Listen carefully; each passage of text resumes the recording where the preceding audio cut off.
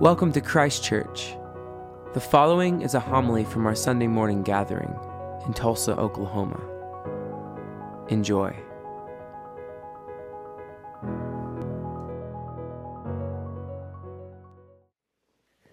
This All Saints morning, we hear the words of the core of Jesus' proclamation about what it means to be a disciple of Jesus.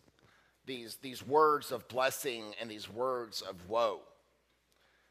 In Matthew's gospel, Jesus has been baptized. He's been driven out into the wilderness by the Holy Spirit. He has clashed with the devil in the wilderness. And then he goes up onto a mountain and he sees people who are lost and lonely and broken. And he has compassion on them. Matthew tells us that they are like sheep without a shepherd. And so Jesus gathers these sheep up with this core teaching of the Christian tradition of the Beatitudes. Now, in Matthew's gospel, they take several chapters to go through.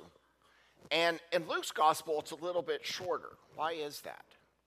Well, in Luke's gospel, Jesus shares this teaching of blessing and woe right after he calls the disciples to follow him, those who have left everything behind in order to be a disciple of Jesus. And Jesus gives him like the elevator speech. Like, okay, you've said you're going to follow me, great. Now, let me just tell you something.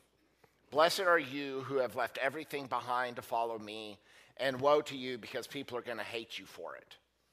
Right? It makes sense that you would share that before you ask somebody to sign up rather than, right? Right? If you go and you say, hey, I've got a great deal for you. You're going to leave everything behind. Everybody is going to hate you.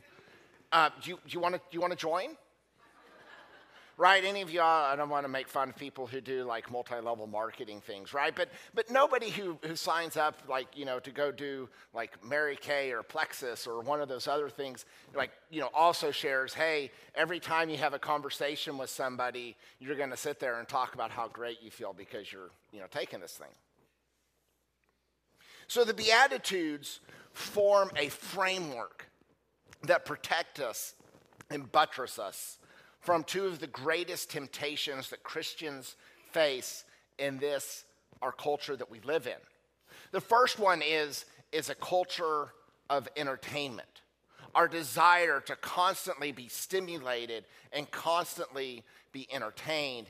And the second is a strong desire for power, and the Beatitudes reject both of those as ends or virtues. Andrew Root, a reader that I've read a lot of over the last couple of years, says that the modern church has this constant need to feel like it's entertaining. Right? Like this Sunday, you can't miss. It's the most exciting thing that's ever happened. Right? Because we have this deep fear that if people are bored, then they may not want Jesus. And so we constantly prop up this idea that church is supposed to be the most exciting thing ever. And I can remember as a kid at times telling my parents, I'm bored. Maybe even as an adult sometimes your mind begins to wander and you go, what was I getting at Walmart again today? And I'm going to tell you that's not necessarily a bad thing. I'm going to get to that in just a moment. But when Jesus' core teaching is that people are not going to like you because of your decision to follow Jesus, then it should tell us that being entertained is not our top concern. Right? Jesus lived in a culture in which Romans knew how to entertain. It's how they kept power. Romans sat there and made sure that there was plenty of wine, plenty of live entertainment, plenty of spas for you to go relax in.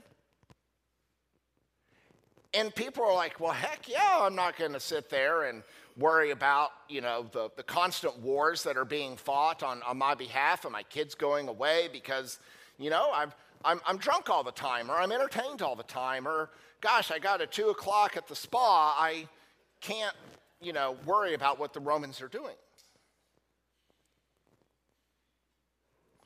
One of the challenges for us as Christians is we become so familiar with our worship. And this is a particular problem within the liturgical tradition in which so much of what we do week after week is repeated, right? It's not because we don't have an imagination.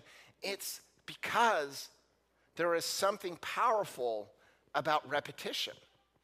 There's something powerful about hearing the same thing over and over again to where they become second nature to you.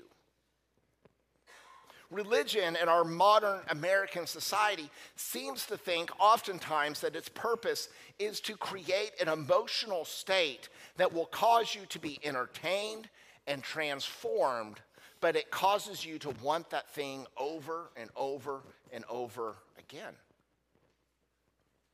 This is something I've seen working with kids in youth ministry out at St. Crispin's. They go out there and they go, oh my gosh, why can't life be like it is at St. Crispin's? Why is it I don't have to worry about who I am or what I am here in this place? Why can't life be like this?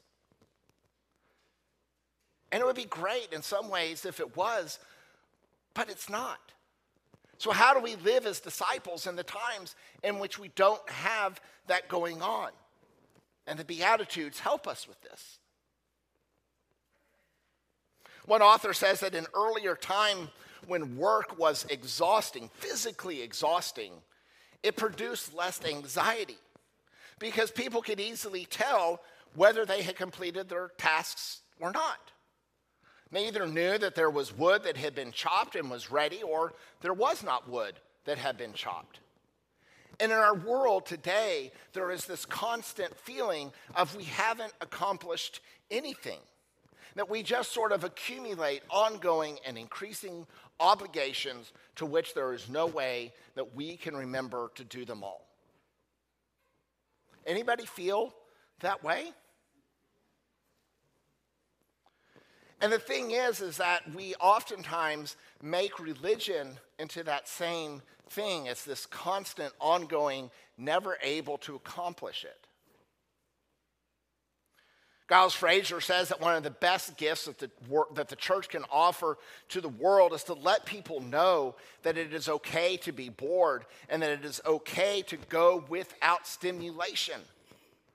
Right? There's a reason I don't put TV screens in here. Not because I think TV screens are bad, but because we are surrounded by screens and flashing lights all the time. It is good to be in a space where our minds are being trained to engage something without the constant movement of light. And these times in which we go without can be fruitful. Fraser goes on to say that we oftentimes are made to feel guilty about being bored. Only a boring person would be bored, as if there's some deep moral fault in sitting there going, I'm bored. That somehow feeling bored, we fear that we are insignificant or immaterial or we don't matter. But here's the interesting thing, is that boredom seems to invoke in some people as if their life requires the intervention of continual entertainment in order to be meaningful. And the thing is the Beatitudes are not entertainment. They're love and care for the poor, which is a never-ending, frustrating process. Anybody who has ever worked with the poor knows that it never ends, and it comes to a point in which you realize that you need something bigger than yourself, even a collected self, in order to do it. There's a reason Jesus says the poor will always be with you. I don't care how much money, how much effort, how much time, how many collective resources we put to the poor will always be among us. And that does not give us an out to say, well, then I don't have to worry about the poor anymore. What it does say is that we are not the center of the world and that we do need someone who is bigger than us to save. Fraser goes on to say, Christianity, as I see it, is training and dependency. We are trained to wait upon God, the healing initiative that comes from without. The technical term is grace, and it falls like rain on those who have asked for it and those who have not asked for it. That grace is not something that we can conjure up with the right emotion or the light show or the smoke machines.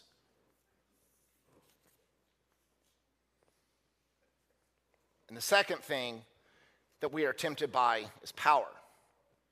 We are in an election season. On Tuesday, we'll go to vote, and I am overwhelmed by how much money and passion we place towards elections that the experts tell us each and every election season is the most consequential of our lifetime. They're so consequential that they train us to hate those who vote differently than we do. And they are so consequential that we are willing to do anything in the name of greater and more power. And Jesus tells us that the answer to the world's problem is not more power or more entertainment. Right? That's what Rome did. That's what Rome did so well. Entertainment and power, and Jesus rejects those things. The earliest Christians were people who were simply known as the way. People who lived their life in such a particular way that people go, what is different about these people? There was something different about the Christian culture that undermined the dominant world that people were sort of amazed by. Frankly, I'm afraid that we are so afraid of being irrelevant that we are willing to give in to worldly powers in the name of relevancy, that we are so unsure about the power of God's grace and the power of the kingdom that we think that unless we take it by force, then God cannot win. And I know a person who the world said that to, and he rose 3 days later. The fact that in today's day and age, so many Christians believe that the only way that Jesus can win is through the powers of the state means that we truly do not understand the power of the cross and the power of Christ's resurrection.